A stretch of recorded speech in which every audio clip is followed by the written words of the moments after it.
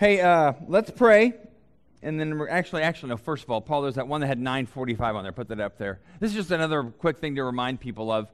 Some people, there's a handful of us that gather at 9:45 in the morning in this room over there just to pray. We pray for 15 minutes. We simply pray for the Holy Spirit to be poured out among us this morning. So if you want to join us, you don't have to sign up or anything. We're back in that room, 15 minutes, 9:45 on Sunday mornings. And the essence of our prayer is, Jesus, pour out your Spirit on us. And we pray, we don't pray for you by name, but we pray for the people who come here, which would be you and us and me. We pray that God would actually work in our lives and that it would be more than just a routine ritual morning. So anybody's welcome to join us. There's a handful of us that pray in there now, but I just thought I'd let it be known that if anybody else wants to join us, you're welcome to join us any Sunday you want to. So, all right, now let's pray, and then we'll look into God's Word. God, we're grateful that you work in our lives. And just as I mentioned, that our prayer before the service this morning and even now is that you'd pour out your Spirit on us. You'd pour out your Spirit on every woman and man up here. You'd pour out your Spirit on every girl and boy downstairs. We don't simply want to go through motions. We don't simply want to try to figure out how to become better people, so to speak. We want to see what you can do in our lives, and we want to know that your Holy Spirit is active, bringing about change in our lives that only your Spirit can do. That's why we come here, Jesus. We come here because we believe there's changes only you can do. So would you, Jesus, even as I'm speaking, Jesus, would you, so to speak, walk through the rows and pour out your Spirit on every single person here this morning? And would you give us eyes to see and ears to hear whatever you're saying to us? And we ask this all in Christ's name. Amen. Hey, here's the category. Every once in a while I do these little quizzes. The category here is going to church, all right? Here's the first question. According to a recently released Gallup poll, it was actually released 3 weeks ago, which state has the highest percentage of people who say they attend church weekly, which, according to Gallup, makes them a very religious state? All right, A, Alabama, B, Mississippi, C, New York, D, North Dakota, E, Texas. Shout out what you think the answer is. Correct answer is actually B, Mississippi. Go back. Yeah, go back. I didn't have a separate slide. It's B. Actually, the real correct answer is Utah, because they can fit with all the Mormon church there. I'm just trying to get us to think about kind of the Protestant Christian churches, all right? So Mississippi, and actually most of the first 5 in the list are southern states. So maybe that says more about the religious culture of that part of the country. Next one. According to the same Gallup poll, which state has the lowest percentage of people who say they attend church weekly? I was going to put Kentucky on there since we all don't like Kentucky, but I just didn't think of that. Don't want to make that a problem there. A, Alaska, B, New Hampshire, C, New York, D, Vermont, or E, Wisconsin? Okay, I heard it already. Vermont. Vermont has, actually, Mississippi, 47% of the people in Mississippi say they go to church every week. Vermont, 17% say they go to church every week. All right? 3. Now, here's a question. So, if more people go to church in Mississippi than they do in Vermont, almost by a 3-to-1 margin, and if they're more religious there, shouldn't Mississippians have a better quality of life? Shouldn't it be more joyful, loving, and courageous? Or is there something vastly different from religious habits and the life of Jesus? I'm just throwing that out there. I mean, is the Spirit of God more active in Mississippi than it is in Vermont? Like by a factor of 3. I think we all know what I'm getting at. Probably not, because I'm not saying you shouldn't go to church, but I'm wondering how much we value religious activity, and maybe we shouldn't value it as much as we do. We're going to look at some of that this morning. That's why we're doing this question here. So just a question. Next one. Where do Hoosiers rank in the go to church every week poll? And what percentage of Hoosiers attend church weekly? Are we number 6, number 9, number 15, number 26, or number 32? Shout it out. What do you think? Hoosiers, C, number 15. 35% of people from Indiana would say they attend church every week. Now, as I wrote this question, I thought some of you are probably thinking, okay, Hoosiers ranking, percentage. Are we going to get an NCAA this year? I don't know, just wondering. So we won't put percentages up for that. All right, next question, next slide. In the same how often do you attend church Gallup poll, what percentage of Hoosiers say they seldom or never go to church? These are your neighbors. These are my neighbors. These are your coworkers. These are your roommates. What percentage of Hoosiers say they seldom or never go to church? A, 12%, B, 24%, C, 35%, D, 42%, E, 67%. So what do you think? Sound it out. Correct answer is actually D. 42% of your neighbors, your friends, maybe your family, maybe your roommates, maybe your coworkers say they seldom or never go to church. This was in a poll for at least 3 weeks ago. And I'm guessing in Bloomington it may even be higher. All right, we're not really part of Indiana. We're really part of the East Coast. I don't know if you guys knew that, but that's Bloomington. So here's the question. Why do they seldom or never go to church? 4 out of 10 people that you know, of your neighbors, of your friends and your coworkers, seldom or never go to church. Is the problem the church? Is the problem the message of Jesus? Is the problem they're just bad people and hard-hearted and going to hell anyway, so we shouldn't care? Next one. A couple more. In a recent Pew Research Center poll, this one was released about a year ago. This is kind of the same vein. What percentage of Americans describe themselves as atheists or agnostics? What, did I do something wrong? What percentage of Americans? Oh, E, 666%. And those people that are really kind of evil. Anyway. 6, 9, 16, or 19%. Answer is, anybody? A, 6% would say they are atheist, agnostic. Agnostic simply means, it's a Greek for don't know. I don't know about God. I don't know. So 6%. Next one. According to the same Pew Research poll, what percentage of Americans describe their religious affiliation as nothing in particular? And they said the pollsters call them the nuns, N-O-N-E-S. What percentage of Americans would say they have nothing in particular in terms of religious affiliation? 8, 11, 14, 22, 27. Correct answer in this one is C, 14%. I think it's the last one, next one. Those describing their religious affiliation as nothing in particular, that 14%, were then asked, are you looking for a religion that would be right for you? So this is of that group that said, I don't have no religion in particular, I don't go to church, I'm not. What percentage of them, when they were asked, are you looking for something to be right for you? What percentage of them said they're looking? 10, 20, 30, 40, or 50? What do you think? Think of people you know that don't go to church, that would say they're not religious, they don't have any affiliation. What percentage of those people are actually looking for something larger, religion, to give meaning to their life? Say that out loud. What do you think? Anybody? Correct answer, go to the next slide. The correct answer is actually 10%. Go to the next slide, Paul. Is it? Next slide. We got one? Is there a next slide? Okay. Actually, 88% of those people said they are not looking. They don't care. They're not looking. 10 are looking. 2 don't know whether they're looking or not. 2% don't know. They don't really think much about it. But 88% of people who don't go to church, who don't have any affiliation, they aren't looking. And here's the question I ask. Go to the next slide. Why are so many not looking? Why are so many in Indiana don't go to church at all, seldom or never? Why are so many not looking? Again, we can assume, well, they're just hard-hearted people that, sorry for them. Or should we kind of wonder, are we the church, followers of Jesus, are we communicating what Jesus really is all about? Or are we communicating something that's more religious in nature, kind of religious culture that really has no appeal to the average American, and frankly may have no appeal to some of us? So that's just what I need to think about. Does the church in America, or you and I in our lives, are we giving a clear picture of Jesus?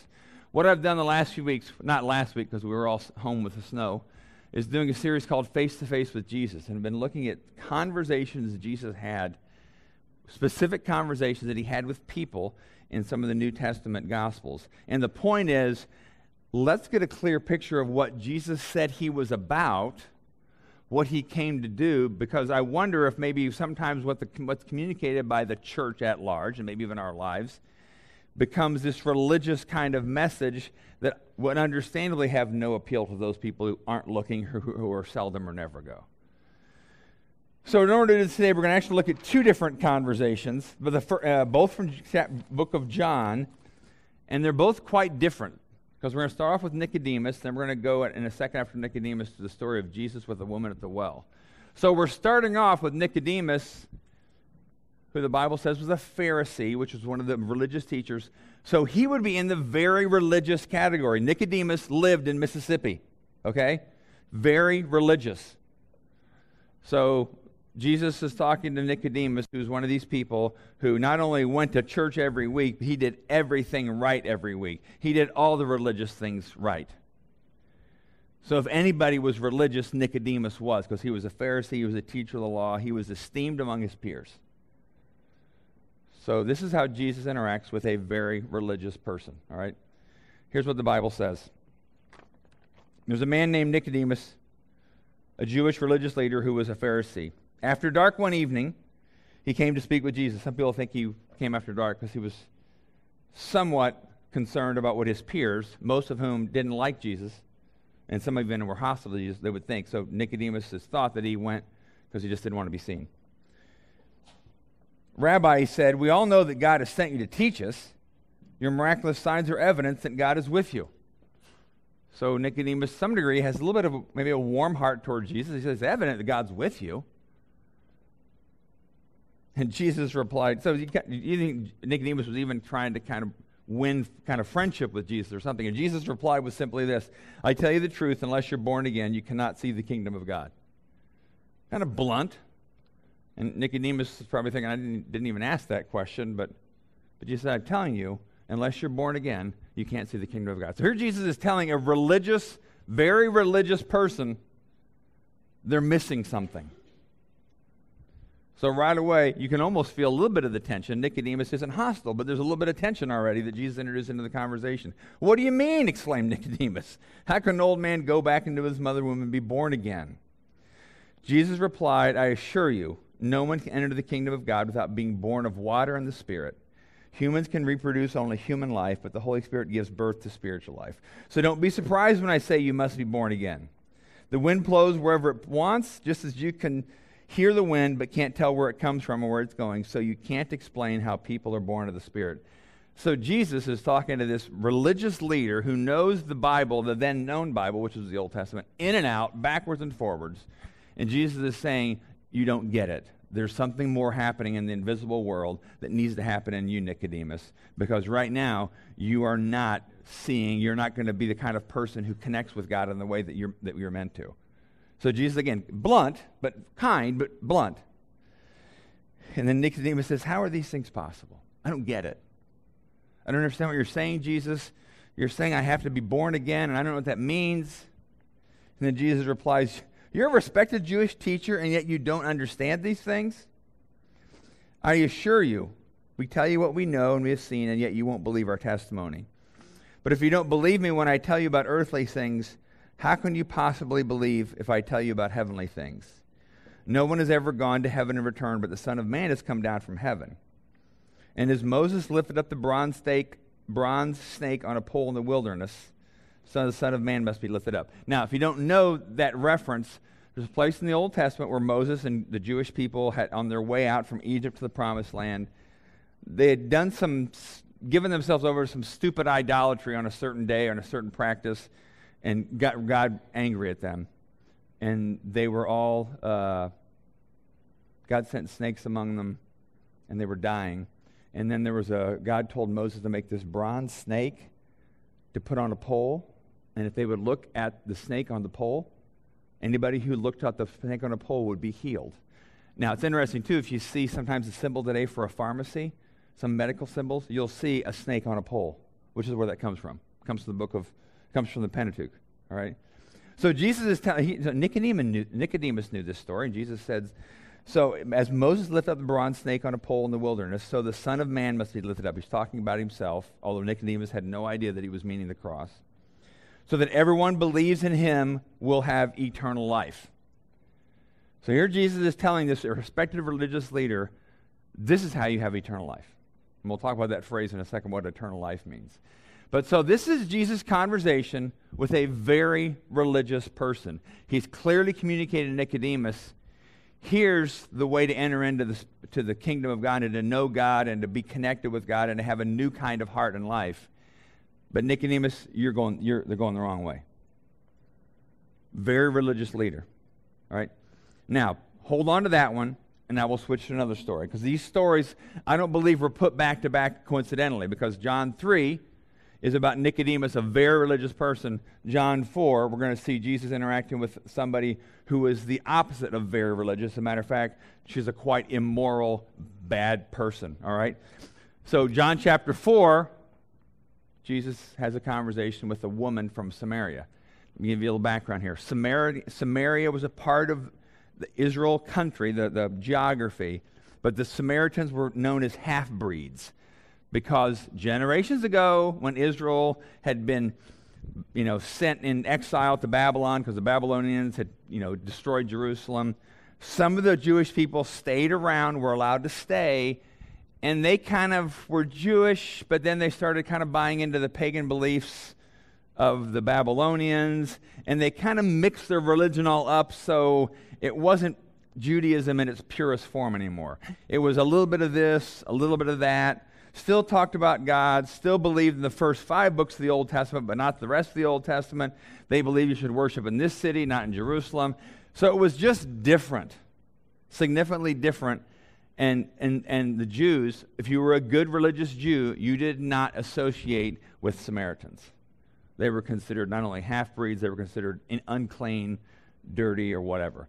Not only that, this is a woman, and a Jewish man would never interact with a Jewish woman, or any woman in private that wasn't his wife. So, and we'll find out this woman wasn't an upstanding citizen either. So it's an interesting story here too. But this is another conversation Jesus has with someone else about what it means to know God, all right? This is John 4. So Jesus had to go through Samaria. Said, eventually he came to the Samaritan village of Sychar, near the field Jacob gave to his son Joseph. Jacob's well was there, and Jesus, tired from the long walk, sat wearily beside the well about noontime. Soon a Samaritan woman, which she's not given a name so we don't know, came to draw water, and Jesus said to her, "Please give me a drink." He was alone at the time because his disciples had gone to the village to buy some food. So here's Jesus alone with a Samaritan woman, which she was breaking all kinds of religious rules. So Jesus was losing points in the very religious category. The fact this woman came at noon and they were alone means the woman didn't come when the rest of the women in town came to get water, which means that either she had some clear sense that she didn't belong with the other women, or she was embarrassed, or she was an outcast, which we'll find out she was. So this woman is like on all the outcast lists. She has all kinds of bad points against her religiously, and Jesus sits down and asks her to give him some water out of the well. So there's some weird cultural tension going on here. And the woman was surprised, for Jews refused to have anything to do with Samaritans. And she said to Jesus, "You're a Jew, and I'm a Samaritan woman. Why are you asking me for a drink?" And then Jesus replies, "If you only knew the gift God has for you and who you are speaking to, you would ask me, and I would give you living water. But sir, you don't have a rope or a bucket, and this well is very deep. Where would you go to get this living water?" So she, like Nicodemus, didn't understand what Jesus was talking about. Probably like you and me sometimes. When you read things about Jesus in the Gospels, you're like, I don't get what he's trying to say there. Okay, Nicodemus felt that way. The Samaritan woman felt that way. And there's times where it's like, I don't know what he means. That's what she's saying here, just like Nicodemus. And besides, do you think you're greater than our ancestor Jacob, who gave us this well? How can you offer better water than he and his sons and his animals enjoyed? And Jesus replied, "Anyone who drinks this water will soon become thirsty again. But those who drink the water I give will never be thirsty again. It becomes a fresh, bubbling spring within them, giving them eternal life." I'm going to comment again right there. He talks about eternal life to this Samaritan woman, just like he talked to eternal life with Nicodemus. Both had a deep need for that. Totally different people. Very religious person, somebody who was not spiritual religious at all. "Please, sir," the woman said, "give me this water, then I'll never be thirsty again. I won't have to come here to get water." And then Jesus, this next part of the conversation is really kind of priceless if you think about it. Jesus says, go and get your husband. And she says, I don't have a husband. And Jesus said, you're right. You don't have a husband, for you've had 5 husbands, and you aren't even married to the man you're living with now. It's like, boom, boom, gotcha. You certainly spoke the truth. Sir, the woman said, you must be a prophet. Now, interesting, kind of what Nicodemus said to Jesus. You must be sent from God because of all the miracles you're doing. So 2 vastly different people having the same experience of Jesus. You must be from God. You confuse me, but I'm intrigued by what you're saying. So tell me why it is that you Jews insist on Jerusalem as the only place of worship, while we Samaritans claim it here at Mount Gerizim where our ancestors worship. So what she's really doing is throwing Jesus a theological smokescreen. It's almost like if Jesus were to ask you to do something, and you turn around and ask and say, well, Jesus, I don't know about this anyway. It's just a smokescreen. She's avoiding the question. And Jesus replied, believe me, dear woman, the time is coming when it no longer matter whether you worship the Father on this mountain or in Jerusalem. And then later on, she says, I know the Messiah is coming, the one who's called Christ. When he comes, he'll explain everything to us. And Jesus simply says to her, that's me. I'm the Messiah. So here you have 2 significantly different conversations.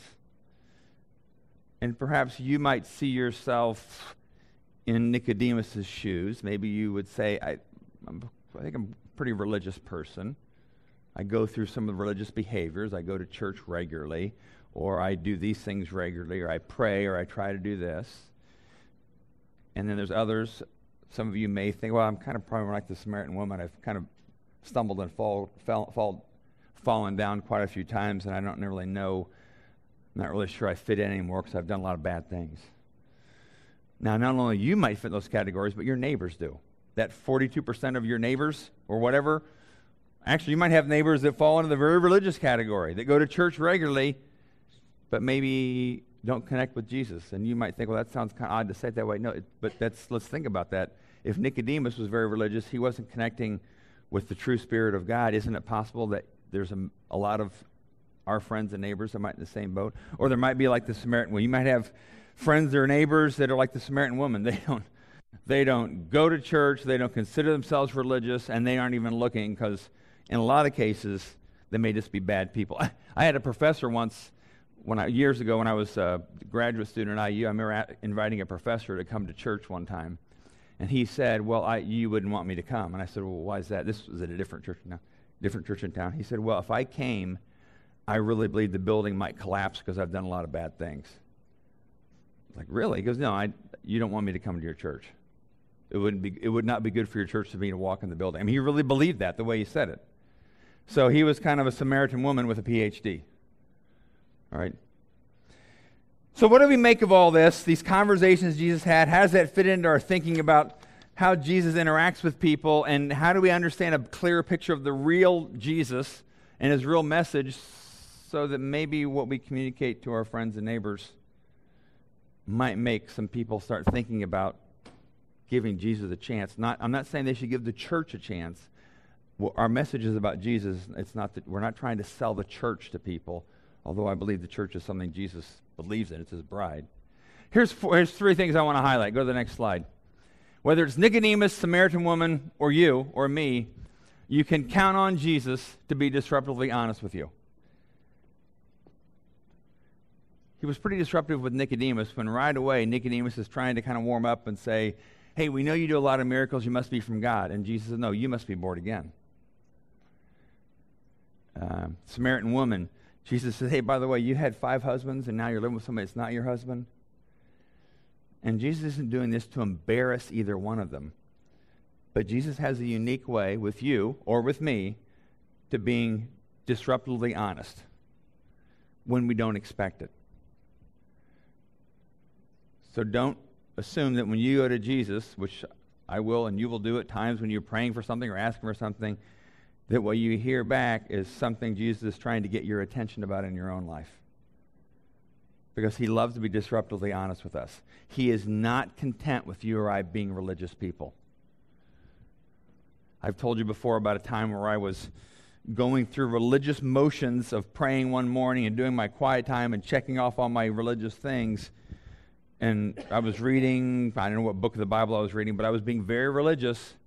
And all I heard from Jesus that morning was he was challenging me on a homework assignment that I had cheated on. I didn't want to hear that because I wanted to be religious.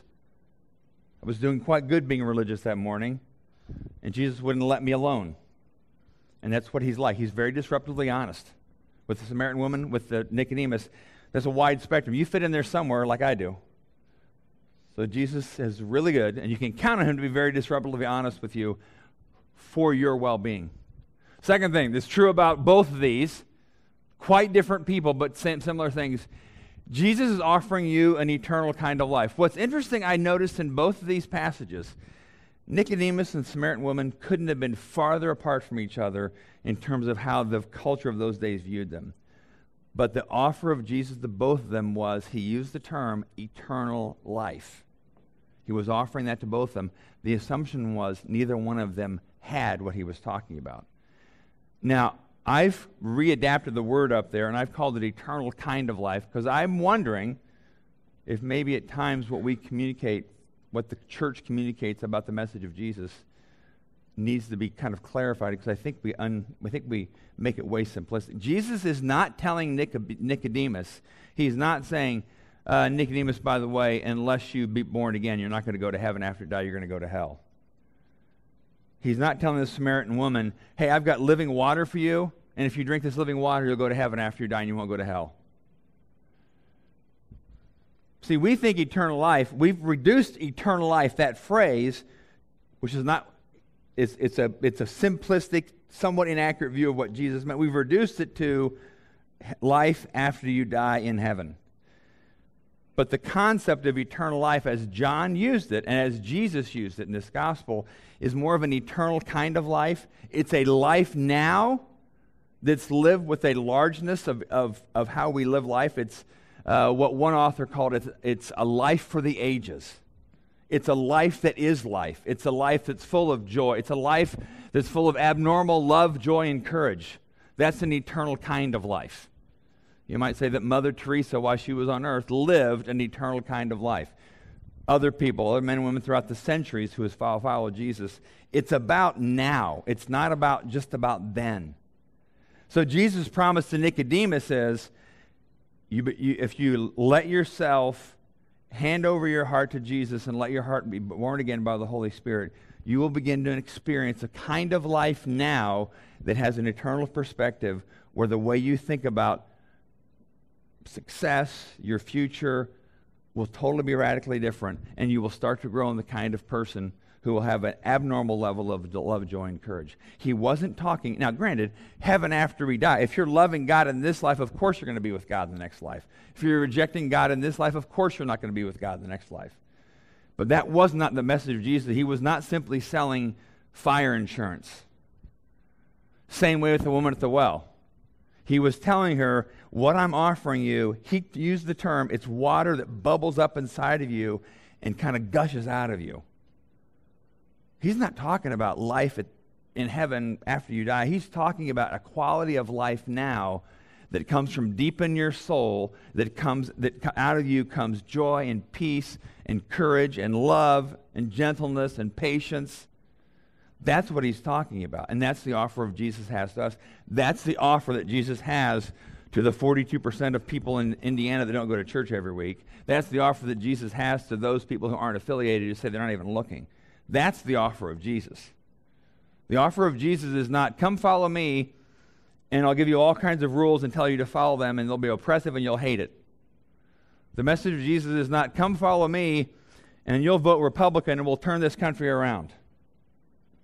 All right, the message of Jesus is not, come follow me and I'll get you in line.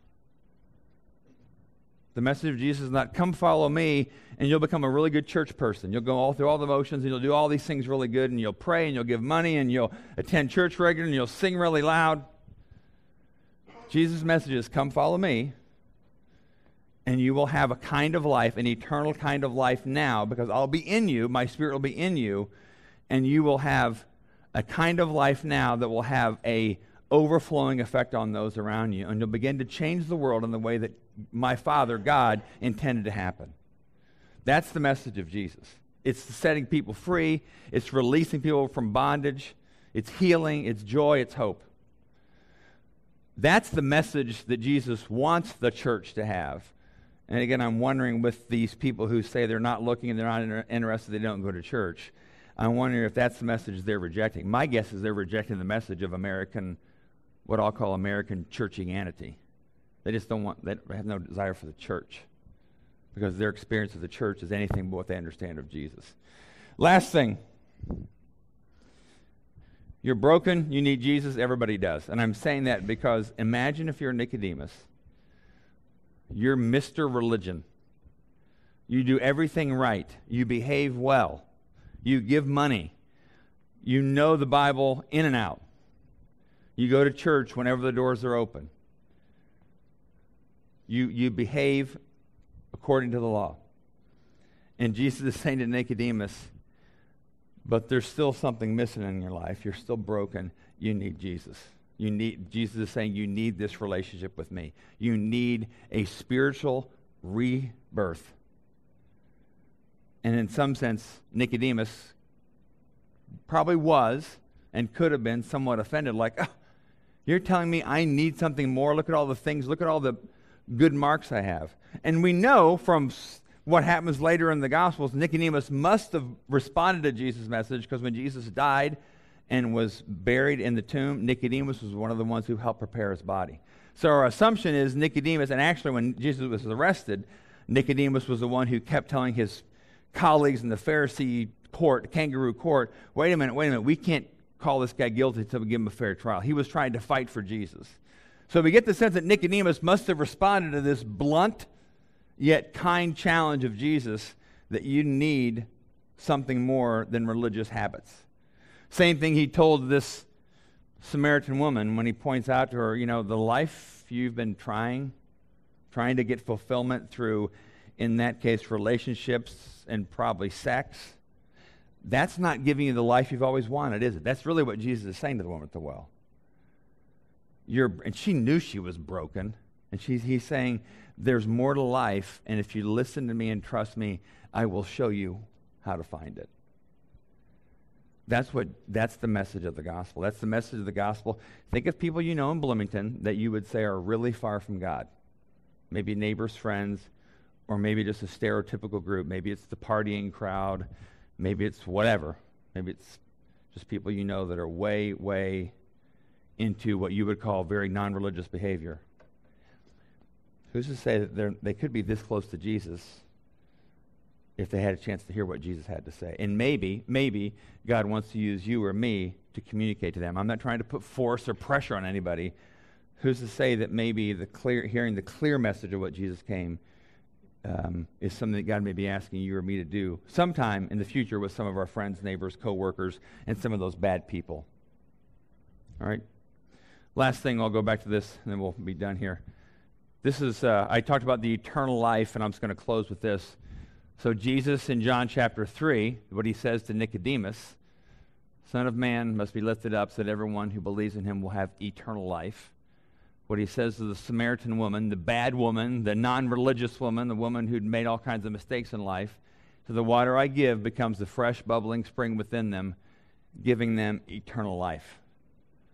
So the promise of Jesus, the promise that was part of what he said he wants us to remember when we take communion. He says, do this in remembrance of me. What are we supposed to remember? We're supposed to remember that the promise is an eternal kind of life. The promise is we could be the kind of people that have abnormal levels of joy, courage, love, peace, forgiveness, goodness, gentleness, self-control. We can be those kind of people if we're willing to trust him and follow what he asks us to do and do whatever he tells us to do. Whether you think you're a Nicodemus kind of religious person, or whether you think you're a person that God probably won't give a dime to because you've done so many bad things, both spectrums have equal access to Jesus if you simply are willing to kind of respond to him. And for those of you who maybe have followed Jesus for a number of years, the promise is still the same. Because none of us have ever fully grown up into the kind of life Jesus has promised us.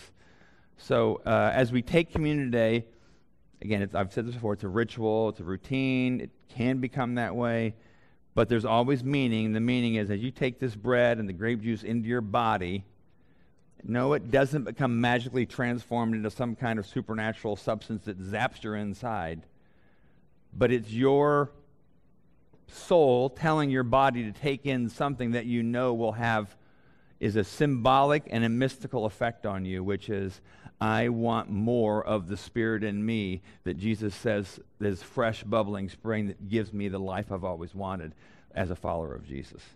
That's what we do here. So as we do at Exodus, anybody's welcome to take communion, as long as you would say you're a follower of Jesus. And I also say this, if there's some area in your life where you know you are stiff-arming Jesus, I'm not saying if you stumble and fall occasionally, because we all do, we're all sinners, but if there's an area that you are intentionally blocking the work of Jesus in your life, or intentionally being disobedient, it's your benefit not to take. And I said before, we don't try to see who's up or down, and we don't try to pigeonhole you or ask you what's going on. That's between you and God at this point. But everybody's welcome, and how we do it is there'll be people up here at the center and the side aisles, and as we'll start singing, so the band can come on up, because we're going to start singing here in a minute. As they start singing, you're welcome.